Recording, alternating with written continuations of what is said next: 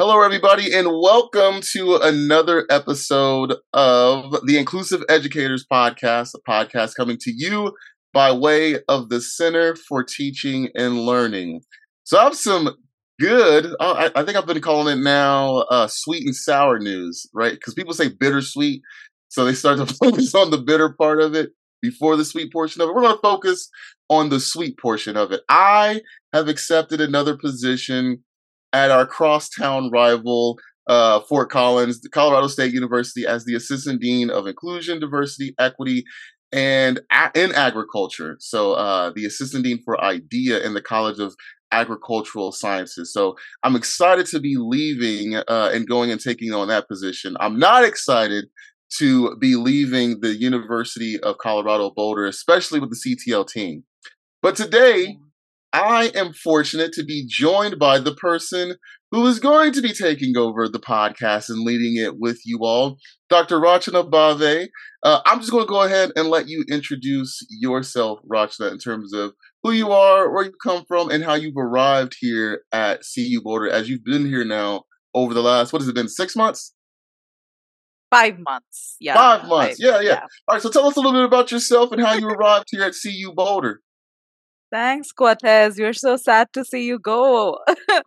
So hello, everyone. My name is Rachana Bhave, and I am currently the Equitable Assessment Specialist working at the Center for Teaching and Learning. I came to the US as a PhD student in biology from India back in 2016. And through my graduate career, I realized my passion for teaching a lot more. And so I immersed myself in everything that the Center for Teaching had to offer at University of Virginia, where I was at for 7 years. And I figured what I wanted to do in terms of work was not necessarily research in pedagogy, but be able to apply the things that I had learned across disciplines. Because over time, I had learned that good teaching is good teaching, no matter the discipline. And so, what really brought me to this position was the my belief in the impact I could have to teaching practices at the university level. And I think centers for teaching and learning are a big hub of creating that change. And so once I finished my PhD, I joined. I had accepted this offer, so I was really excited to join this position, which I did in July. It was a whirlwind of a move from a place I had lived for 7 years, but I'm so happy to have been here, gotten to know you for whatever short time, and have learned so much in the past 5 months. You know, there's something that you just said, which is good teaching no matter the discipline. And sometimes I jokingly say this because whenever I'm doing consultations around campus or, talking about a lot of the principles behind inclusive teaching, justice, equity, so on and so forth, I will undoubtedly hear like a faculty member express that those principles are just difficult to really integrate into that type of discipline. And sometimes I do acknowledge that it's not necessarily taking that concept or that practice step for step, but looking at that concept in general and then looking at how you can apply it within that particular concept or the context. I always think about Paulo, right, in Pedagogy of the Oppressed, where he talks about limiting situations. So there are some limitations in terms of how certain things can be applied within that context, but undoubtedly we certainly can do good work wherever it is that we are working in. So I really like that you acknowledge that, because that's really the goal and the hope of the work for Centers for Teaching and Learning. How can we inspire educators to do really, really good work and teach in really great ways that are connected to the needs of today's college learners? For sure. Yeah, I was gonna say that even for me, like growing up, I loved going to school and college. Like school was my happy place. So I loved studying. I loved being immersed in an environment that involved teaching and learning. And as I started becoming a more regular teaching on a regular basis, I realize that not all my students are like that, right? Not all of them are, first of all, interested in learning or like learning the particular subject that I was trying to teach. But second of all, not all of them are going on the same career trajectory that I chose through my college. And that was such it wasn't a rude shock to me, but then I wondered that what are my students taking away from my classes? What am I doing differently that they can still remember this class no matter the discipline they go on to?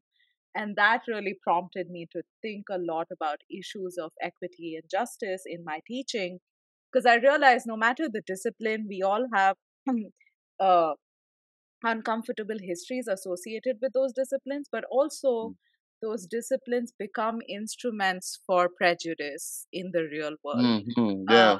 and so, how do you get students to be aware of it uh, and then think about it, no matter what discipline they are in the future? And that to me is like the place where learning happens. So that's what motivated me to then think about broader ways in which you can introduce these topics of discussion regardless of the discipline. And it's not only about like specific issues of equity and justice, but also the way we teach our students that can Hmm. be done in a kind manner, and doesn't Yeah. have to be harsh, and how and that just needs humanity, right? It doesn't need Hmm. you to be an expert in a specific subject to be able to do that. And that's why I felt like the principles of good teaching should apply to any discipline, no matter what. And of course, like you said, there are constraints to it, but I think a lot of people engage in that work only if there's like some motivation to engage in that work. And I think Hmm. sometimes we have to just uh, remind people, remind teachers actually that they have the agency to have those discussions in their classroom. Yeah, and you said a couple of great things that I think are really important for folks who are listening to this, particularly instructors, to think about. And one of them was looking at the historical nature behind the disciplines that we teach in. As someone who is a by trade historian of education, I've also emphasized this in the work that I do within, inclusive pedagogy, is being able to think about the disciplines in which we're teaching in and acknowledging again those limitations inside of those areas. And that's a part of justice in terms of teaching, as well as being able to think about whose ideas within one's respective field have been emphasized more, being able to thematically or categorically look at the social identities that are typically more represented than others, and then to understand fully what that means then for what students are taking away from that particular field, as well as the ideas that tend to be generated more oftentimes than others. Another thing that you also talked about is not only just thinking about what activities and what things that we're doing inside of the classroom, but being able to reflect on what students are taking away from that classroom, right? So, what is it that students now know, or what knowledge do they have, or do they believe that they have, after all of Yeah. this? As well as, yeah, in the last episode with Dr. Mays Ahmad, right, we talked about being able to think about as an instructor, it's our responsibility to truly reflect on how that course went, and then how we can improve not only the course but to also improve our ability to teach and reach students. Right, the goal is ultimately to continue growing. So I Yeah. do think that that's very important to emphasize as well. How what is it that students and learners are taking away from the courses, and then how are these experiences not only going to better them from the degree standpoint, but just also as human beings, right? That's the primary thing that we should definitely be concerned with as instructors. At least personally, that's what I think. For sure. Yeah, I totally agree with you. And I think my journey to discover that has been very like varied. And I did this very interesting exercise once during grad school. I was taking this course on philosophies of higher education. Mm, Uh, it was life changing taking that course for me, to be honest, because I had reached a point where I was very cynical about my role in the university. I was very cynical about academia in general. And I think just through that course, I discovered how a lot of the past have probably grappled with the same problems that I am grappling with. But I also saw the idealism of what they were trying to achieve in a university. Mm, And as part of that course, we were all asked to write like a personal pedagogical philosophy statement. And that exercise really helped me reflect on moments in my life which really changed the way I thought about academia and the world. Um, and I always that's why I can sometimes now rattle off like, oh, this one incident that happened, or that one incident that happened, that, like, changed the way I thought or taught me something new about society and science in general. um, and so for the listeners, one, I if you have the opportunity to take such a course for your own benefit, I encourage you to. But also, regardless, kind of try to reflect on uh, points of intersection that we've all observed in our own discipline and society. And I think whenever you may relate like personal incidents or incidents happening in your classroom, but I think just having the opportunity to reflect on it, you realize that even though universities can be a bubble sometimes, that they really are not. They're often either a reflection of how our society is or has been, and uh, or their opportunities or windows of where change can take place. And mhm. so I think that exercise taught me a lot in terms of how uh, different at different points I realized that what I'm learning in the classroom is not devoid from injustices that have either happened in the past or are taking place right now. And really, like you mentioned, who gets to build knowledge? It's a very powerful question to ask, because then once you get the answer to it, you realize that not everyone has been entitled in the past in order to Mhm. create a body of knowledge. And then if I often think about, as science as a pursuit of truth or pursuit of trying to know about phenomenon in the universe, right? But if Mhm. the people or scientists who have created that body of knowledge is a limited identity, ethnical identity, or racial identity of people, Mm, then is that knowledge really reflective of what is out there in the universe? And so I think that has always been in my mind throughout my mhm. career as a grad student and as an undergrad. And I totally forgot why I brought up this point, but I hope, like, what I'm encouraging everyone to do is to remember that we're not disjointed from the society we live in. So everything that we do, the smallest thing we do in a classroom, has a ripple effect eventually, or can have a positive ripple effect too. Yeah, no, you were basically, yeah, because I was talking about, like who's reflected inside of the class, and how those how that can also disadvantage learners. And I don't want to hammer it away too much because we can definitely Talk we could for definitely hours on segue it. into, yeah, Yeah. for sure. But what I've personally learned with the importance of representation is to think about, not only who is represented, but then who's not represented, and then what does the lack of representation from certain communities, how and in what ways does that disadvantage us? And even when you ask that question, how are we disadvantaged by a lack of representation Mm, from certain communities, what you do is that you reiterate the importance of those individuals. So it is to say that they are valuable and that there are things that folks from those communities do have to offer to this particular field, and because they're not present, we are now being disadvantaged, or the work in and of itself isn't reaching its fullest capacity. So yeah, that's been uh-huh. great. Those have been some great things that I've learned in my own journey through being a more inclusive, equitable instructor. Yeah. So to some of the things that we talked a little bit about your own journey and at least like the academic pieces of it, but I always like to ask our guests on the show if there's anyone in their lives, personal lives, or even just on your educational journey, who's really inspired your own work. Anyone that you've come across in the classroom who's, really inspired you to do the work that you do today? Can I take two names? It's Oh, for not sure. Yeah. possible. Yeah. No, it wasn't just one, it was more. So I would say going back, for sure, my art teacher back in school. Uh, I was, I mean, I was always like this kid who was like interested in studies, but I would really slack off, to be honest. Like I'll be fine during the semester, and then the end of the term, I'll not study, and I'll be so confident that, oh, I know everything. It's fine. I'll do okay in my exams. And then suddenly, from being the top of the class, I'll be not in the bottom, but I'll be in like the middle six or eight people, right?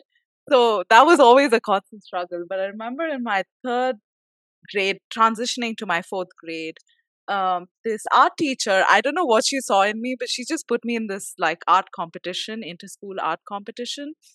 uh, I was like, yeah, sure. And at that time, I would do artwork every day. Like every day, I would like draw something over the summers. And I don't, the topic was something, I drew something very childish. I was like, oh, whatever. Like I'm not going to win anything out of this. But then I won a third prize in that inter-school competition, and Mm, then suddenly that like boosted my confidence so much, because it just happened out of nowhere.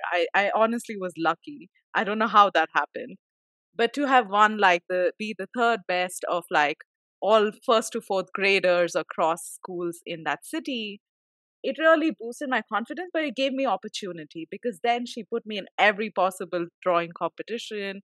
She really encouraged us, and she would be like, oh, you should try this.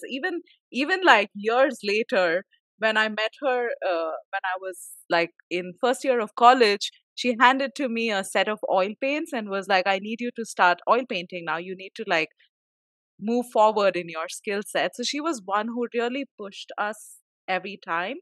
And she did that with a lot of people in my class. It wasn't just like, the people who are good at studies get to do this artwork. She really saw something in each one of us, whoever ended up taking part in those competitions. And I remember those so fondly.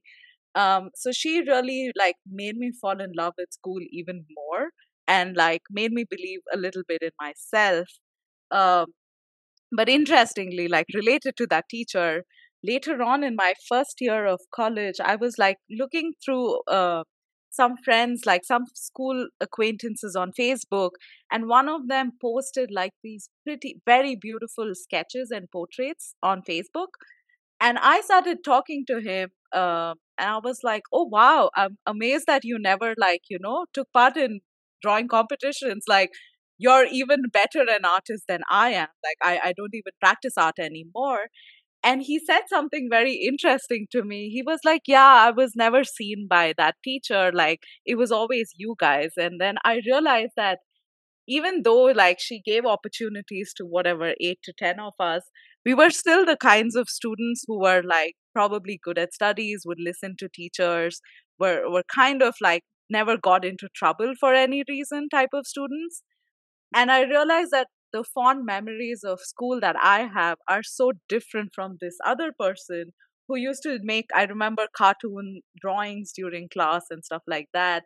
And that really taught me how uh, privileged I was, like how much privilege I got in being like kind of okay at studies, that like I just had so many opportunities, doors opened for me.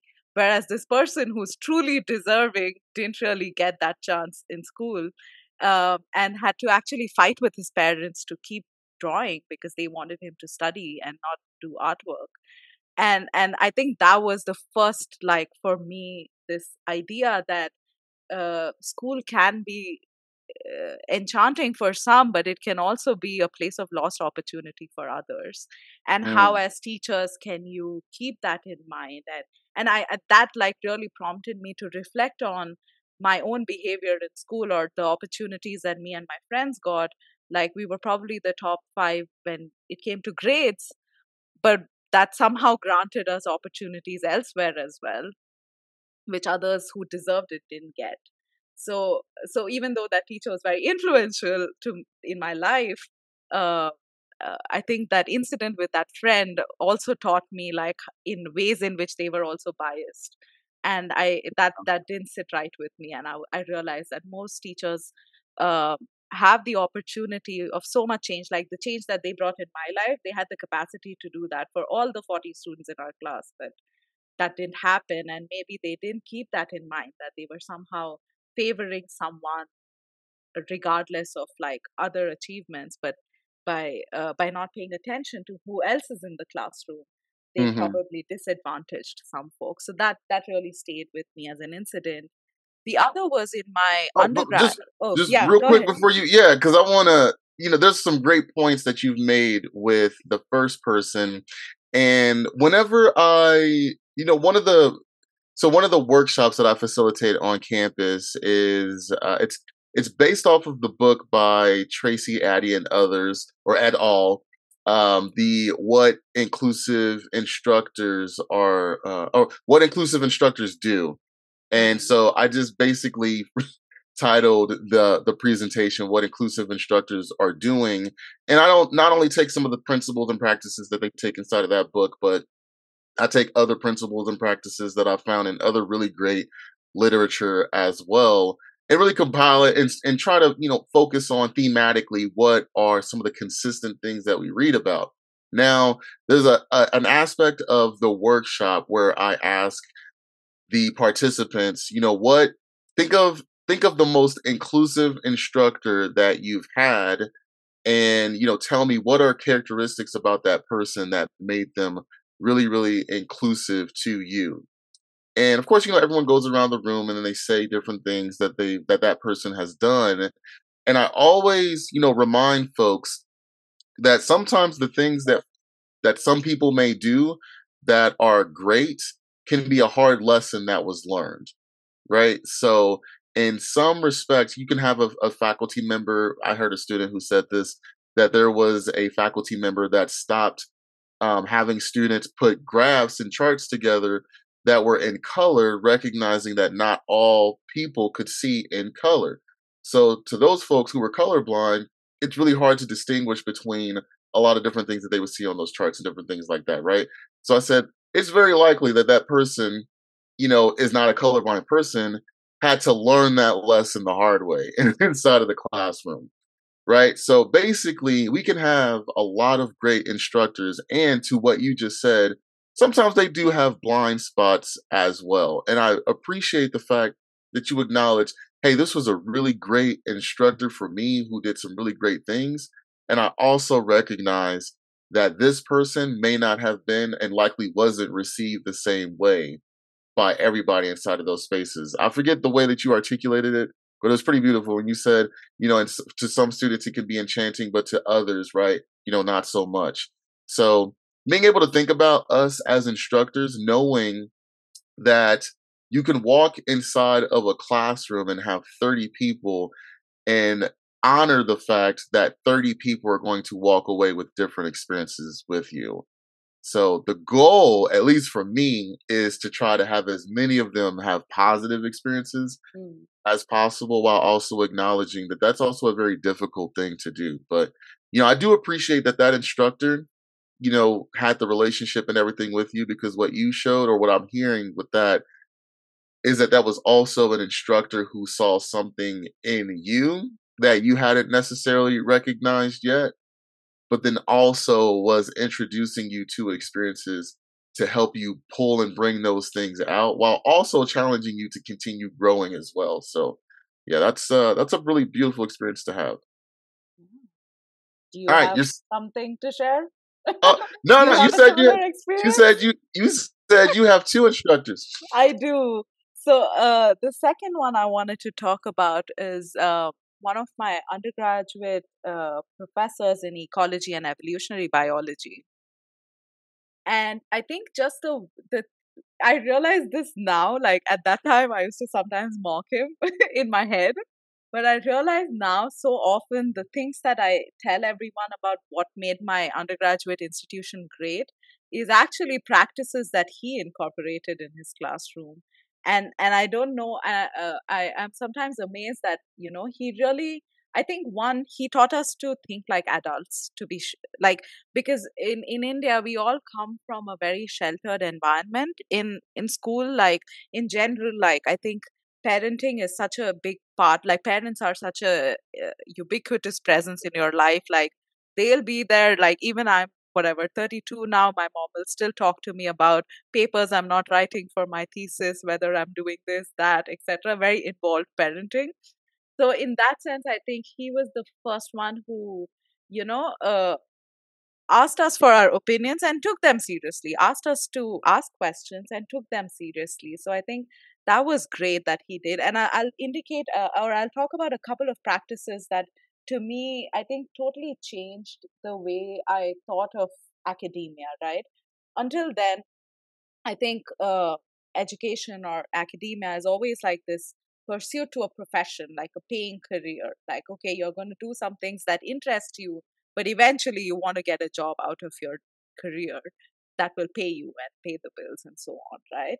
Whereas he is like, he used to talk to us about science in a way that was very, and this was an institution that had just been established in India to promote students to take up basic sciences and being a scientist as a career, which is not common in India, is what I'll tell you. Most people do like engineering or medicine, more applied sciences fields, which pay well eventually.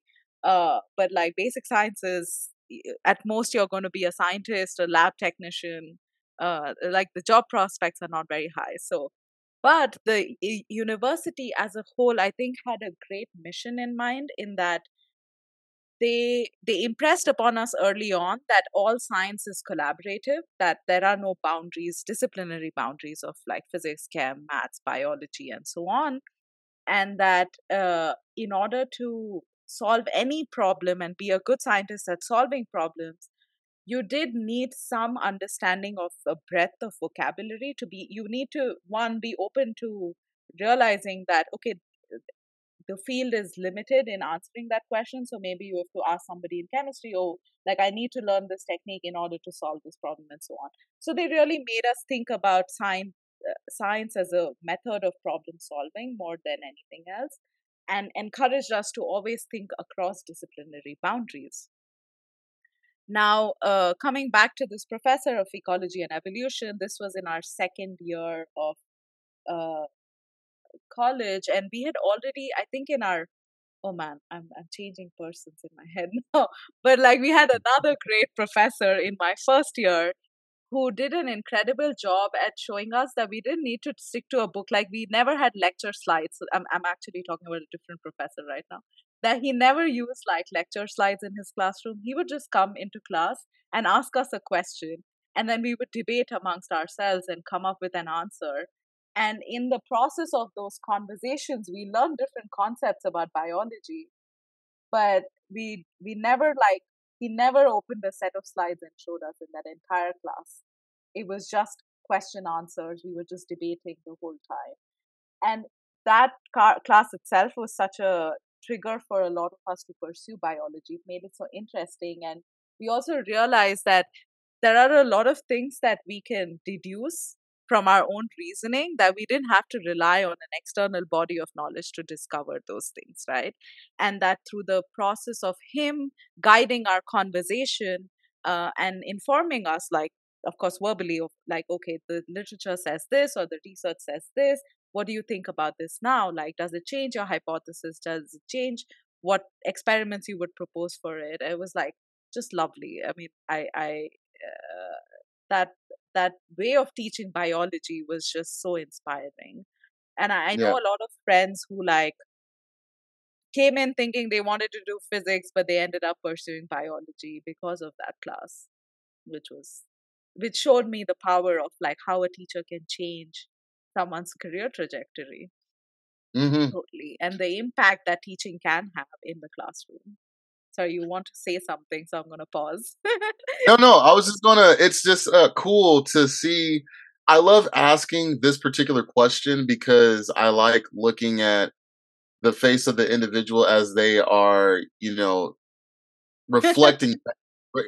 Because those emotions come back to you. So you get Yeah. to that person's human emotions being back emotionally inside of that space, even though you're not physically there anymore. So it's Right. cool For as you're sure. talking about it, and I'm sure our listeners can feel it. But it was actually just cool to see like those expressions coming off Oh, on yeah. your face about like how inspired I was, and like just like how your eyes light up Lit as you're up. thinking Yeah. about that. Yeah, no, so that's why I was just like, no, that's really cool, and I appreciate that as well. Not only did that instructor, teach you all in very inspiring ways, but even right, getting folks to, I don't even know if I want to do this anymore. I want to do what that person is doing, right? So I think that's a really cool thing. I don't think all of us are wanting folks to come in and change their whole careers or whatever, but I do think that there may be some instances Mm. where students can take a class and that class may just be a part of like that might just be a part of the curriculum. You have to take this. Yeah, this was Uh, a mandatory, like, intro bio course one, like, first semester taking this class in yeah. college. So with things like that, and not every student. I'm honest with students when I teach. Yeah. The class that I teach, I ask them when they're introducing themselves, "Hey, why are you taking this class?" And you are not going to hurt my feelings if you need this credit. Like, you can just tell me, and then at the end, I'm always, at least happy for the folks that when they leave it, not only did you leave with the credit, but you left with a really great experience. There was a student who so I teach at the graduate level as an adjunct, and there was a student who just graduated, earned his master's degree last week at the institution where I teach, and then I just commented congratulations on his LinkedIn, and then he wrote back, something to the effect of, thank you so much, Dr. Scott, for being a part of this journey. Your class was very inspiring to me, and it's professors like you that helped make this journey, what it was. Right. Those are the things that I'm just like, hey, at least that person left with a great experience, and I didn't do any harm inside of those spaces. So, and who knows if this student was, at the undergraduate level, or if that class was at the undergraduate level, someone thought about they had to take that class, but then they never thought that they would have an experience like that, or they just get introduced to things, and we talk about things in ways in which, hey, I never thought that this would become something that would be a passion of mine. So Yeah. I at least appreciate hearing things like that from anyone who's talking about their educational journeys, because I think that there actually are a lot more people who are doing things that are Mm. connected to the works of educators who really inspired them, and it wasn't something that they came in and they just wanted to do. I'll give you an example Exactly. for Yeah. myself. Yeah, when I was in undergrad, my first major was education. So it's funny. It started out in education, and then I changed my major to communication arts because I took this class with this professor who I loved. Like when I was struggling inside of the class, I went up to her. I did the whole typical, "What do I do to get my grade up?" Yeah. I just want to make sure that I get the credit for this class. Mm. And she said something so simple to me, which was, if you want to do better, you have to move up to the front of the class. And I think I've talked about this before, but not only did I move up to the front of the class, but she started to engage with me a lot more while I was at the front of the class. So it wasn't just about my positionality inside of the class.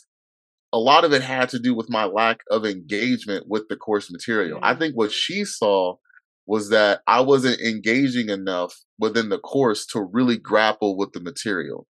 So then Right. I ended up moving to the front of the class. She ended up engaging with me a lot more and not just calling on me for everything, but we built up into that. And then I ended up going from literally having a D in that class to finishing that course with a B plus.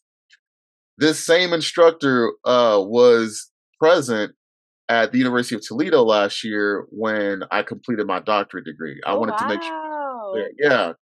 So I remember changing my major to communication arts from education. And then I told her, I said, I'm going to be your first advisee who earns their doctorate degree. And then she said, okay, like I'm going to hold you to that. So that was true. I became the first person that she advised at the undergraduate level to earn my PhD or my doctorate. and then I invited her to that ceremony. I wanted to make sure that she was there. So yeah, just the relationships are really important, and we talked about that, within the Norton Guide, or not that we were the authors, but with the authors Yeah. who were Uh-huh. on the show, right, Oh, or on yeah. the podcast. Yeah, speaking with them about the importance of those relationships, and it sounds like with you in both cases, those relationships were really really important to you being successful. For sure. And I think I do want to narrate the incident of the other instructor that I had intended to talk about earlier, talking about relationships. What he did was, so this was a class, again, introductory in ecology and evolution. And he ran the course in a similar fashion, like with question answers. He would never like prompt us directly and tell us the answer. He would always guide us to the answer, right? But the other interesting thing he did was he had 3 credit hours allotted in a week, right, to teach. Um, and he basically told us in the first week of class, I'm going to teach only 2 lecture hours a week. The third one is just like a drop in session. Just come and ask whatever questions you want. We'll just like have a chat. That's our class hour. And this is testament to instructors who like sometimes are hesitant to like cut down on material. How am I going to teach all this material? I have only this much class time. He had 3 credit hours and he chose not to teach that 1 credit hour every week.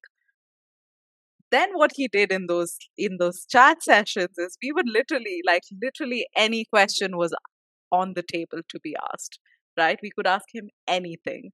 And I think that really built this relationship with that professor where we felt unafraid to ask him anything. Like even today, all of us, when we go back to our alma mater, a lot of us make sure to meet with him because every time you chat with him, you discover something new, you learn a new perspective. He'll recommend books to read to you and so on and so forth, and it's just like hours pass by and I can talk to him for hours, and he can do that with every student.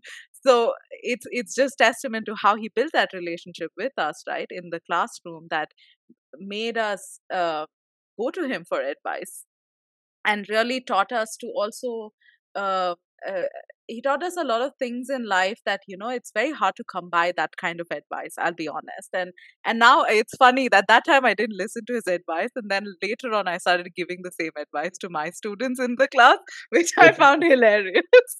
So for Yeah. one, we would ask him like, what is it like to be a scientist, because we had never met scientists before and we had like been thrown into this institution, and he was himself in love with his field, right? So he was like, what better job do you have than you get paid to think? You just sit and think most of the days, and you're Mm. thinking about big questions of the universe, and you're getting paid to do that. And so he really gave this, I would admit, a rosy-eyed view of of science as a discipline, because that's not what most scientists do nowadays.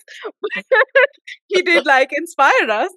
And then I remember we would ask him about like what was the purpose of life, and and he was very pragmatic in that sense. So he would like answer those questions, and then later on, when we were interested as a group to meet, he would tell us like, oh, there's this great movie that I have watched at that time, and I think it was about uh, it was actually a movie based on a psychology study that was done about uh, I don't know if you know of the study, Cortez, where they basically assign some people to be prisoners and some people to be the jailers.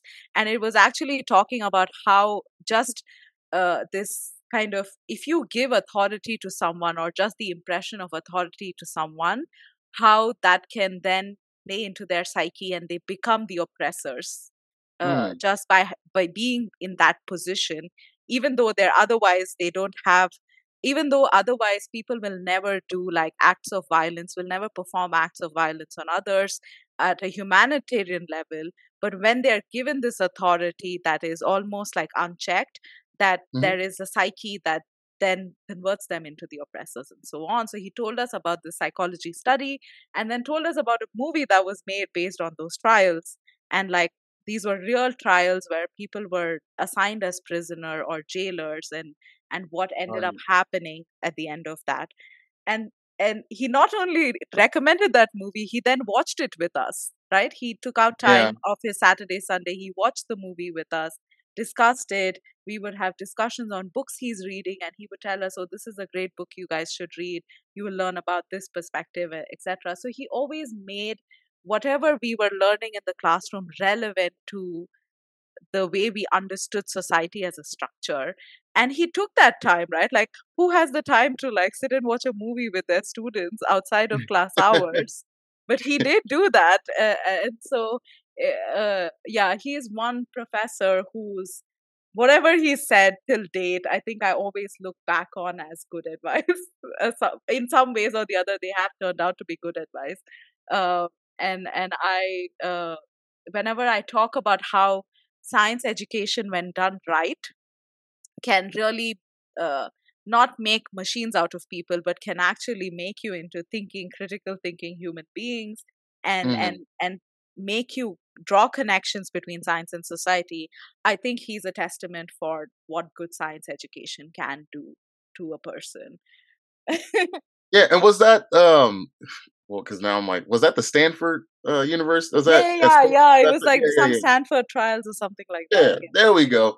Yeah, I think sorry to if my undergrad professors listening in on this. Yeah, I think we watched that as well. Well, it was played. I don't know if I watched it, but yeah, but It was quite brutal and horrific. I don't think I've it got to was the end. yeah. That's one of those when I was in school, especially it wasn't as bad in undergrad, but yeah, definitely when it was in high school. When those lights went out, so did my lights. So yeah, I was going. Yeah, I was going to see. Okay, so let me just you've been in the position now for 5 months. You say, Mhm. and so we can I don't want to make our listeners listen to too much of us. Because I do appreciate all of this conversation. I feel like this has been now. Let me just be honest. We were supposed to interview someone else, but then that person ended up email. So you might have heard it in an email that popped up, or the Mhm. sound in the background. But that person emailed and they got their schedule mixed up. So Rush and I were just like, hey, we could just literally just do like an off the cuff like interview and everything. So none of this is scripted. We are literally just sitting here talking. So Yeah. we appreciate all of you. One thing that you were going to ask our guest today was, talking about AI, because now you just started, Mm.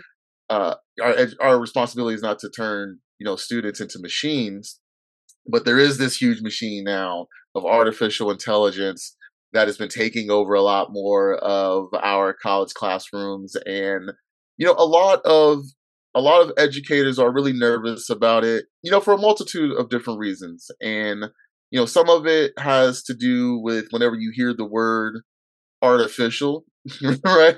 So when you hear artificial, I think that already throws a lot of folks off, and then you combine it with the word intelligence after it, that already is going to create, some natural hesitancy, as it relates to the concept in and of itself. But as we are in an era now where artificial intelligence is, or AI is just all around us, just from your own, kind of growth, how have you taken, steps to acknowledge AI inside of the classroom, as well as work with instructors to, to learn more about it, at their own level as well, right? Because at least at the University of Colorado, we don't and we can't create some type of policy in which, instructors have to embrace it or engage with it.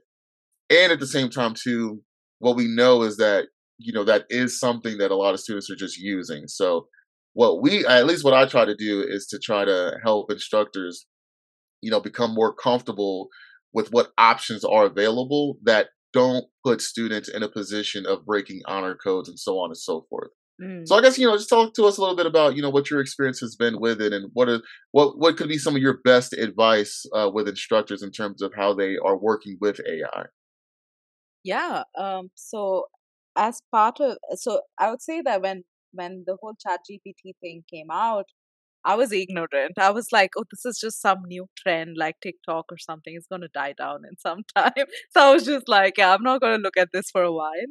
And then when it Mm, came to dissertation writing, everyone was like, oh, ChatGPT is great. It can like, it won't write my dissertation for me, but it'll help like fix grammatical mistakes. And then I started mm, using it sometimes to like check whether my grammar is correct or not. And then if I was stuck at a particular sentence and I just couldn't move past it, I would sometimes get a chat GPT to like tell me, okay, how should I write this? And then it would give me possibilities, which are mostly bad, to be honest. They were like very either too flowery sentences or too simplistic and like mm, but completely different from my writing style. So I didn't get it to write everything for me, but I did give me sometimes words that I would think about, like, oh, I can use it for this.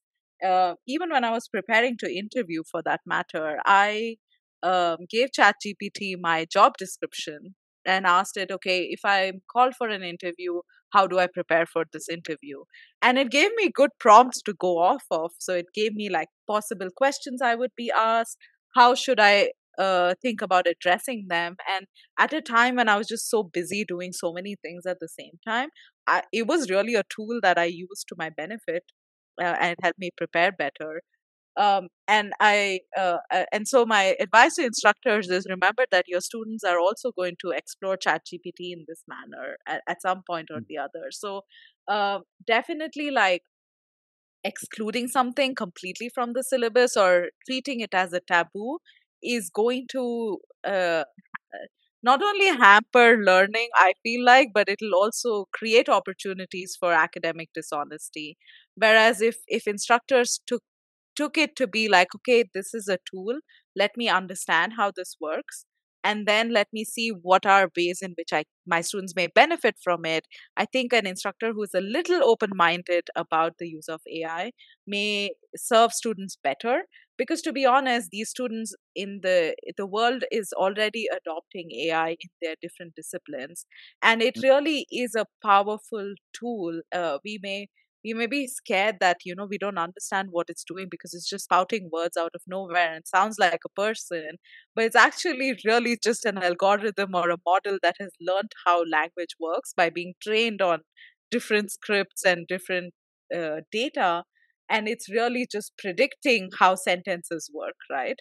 So that's what essentially it is. So I don't know that it's going to take over, or like we need to like completely be scared of it, because I think if we wrestle with that discomfort for just a minute and then see ways in which we can one incorporate it in our own teaching and learning. So one thing we've been doing, I would want to inform our listeners, is that the CTL has a AI community of practice that's open to instructors, where mm, every month we do presentations for an hour on different topics related to AI, the use of AI in assessments, the use of AI as plagiarism detection tools, and what the ethics of that is, what the ethics of using AI is, and so on.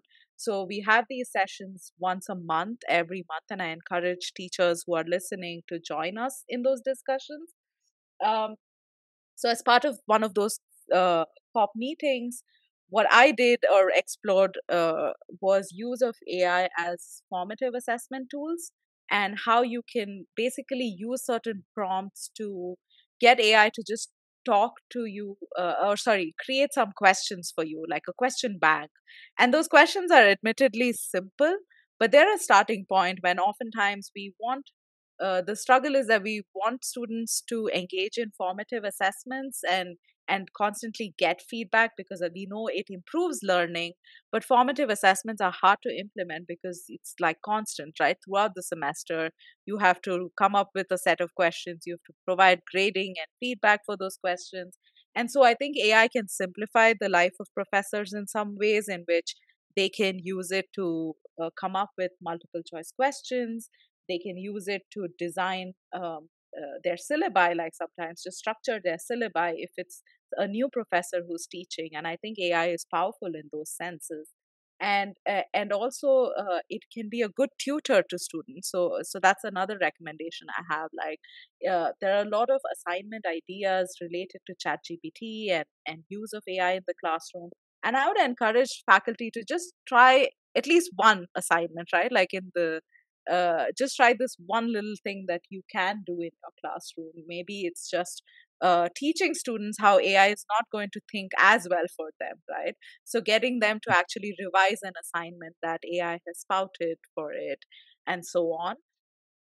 And then finally, I would say it actually to the students. I don't know if students are listening this to this podcast, but hopefully instructors can send that message to their students that there are definitely certain skill sets that you want students to learn, and when you learn out of it through practice and memory, you remember those skills or you become better at those skills through practice. So students should know not to over rely on AI as well, right? We want them to learn certain skills, be it writing well, be it critical thinking, and so on. If we rely too much on AI, I think at some point we may lose the ability to develop those skills in a more concrete manner. It's just like how when I didn't have a smartphone, I still remember phone numbers from like landline numbers I used to dial when I was a kid, and it's because I didn't have to look, I didn't have the option to look up the number easily, right? But now I don't remember most numbers that I dial. Like I have to make a conscious effort to memorize those numbers. And so it's similarly, I think, using AI for someone who has seen a world without phones and seen one with smartphones, I think it's easier to understand the value in also not over relying on AI for that matter. So I would say like kind of a balanced approach is the best. Even with what you, and thank you for all of that. Those are some really great things to keep in mind. And even with just something that you just said about like as simple with the phone numbers, right? You know, I used to have to remember all of these landlines and everything, and now with cell phones, I don't have to do that, right? So that's part of what a lot more research and folks who are you know, reiterating the importance of the emergence of AI is that in a lot of different ways, and you said this and some of the other things that you said as well, is that it does help to reduce some of the cognitive load. Mm, And I think that in higher ed, particularly with as it relates to teaching, we think of the cognitive load and being able to carry that as another form of rigor. And I think to some degree, yes, we want students to be able to, you know, to definitely think for themselves and so on and so forth and be able to, you know, carry a lot cognitively.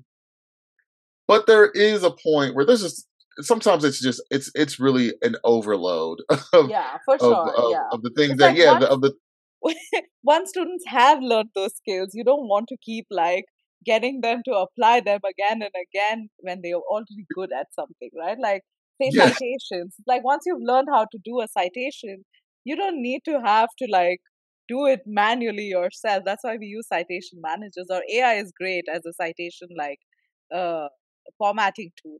I use it all Uh-huh. the time. Like, it's not that I don't know but I know the syntax of APA. It's just that I use it because it's easier, right?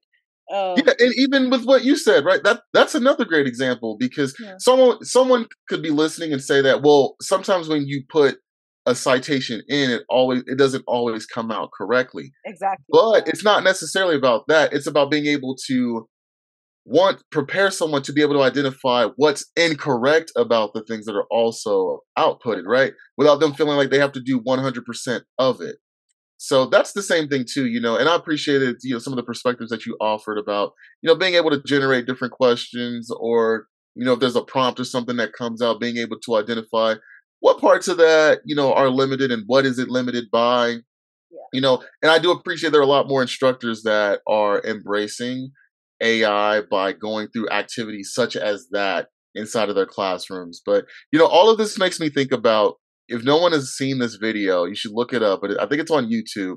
But it's a video showing when Burger King started to accept credit cards. mm, And when people were coming to the store asking, you know, and they were being asked to use a credit card, how it just sent a whole bunch of people like in a like, what do you mean like you're not taking cash, right?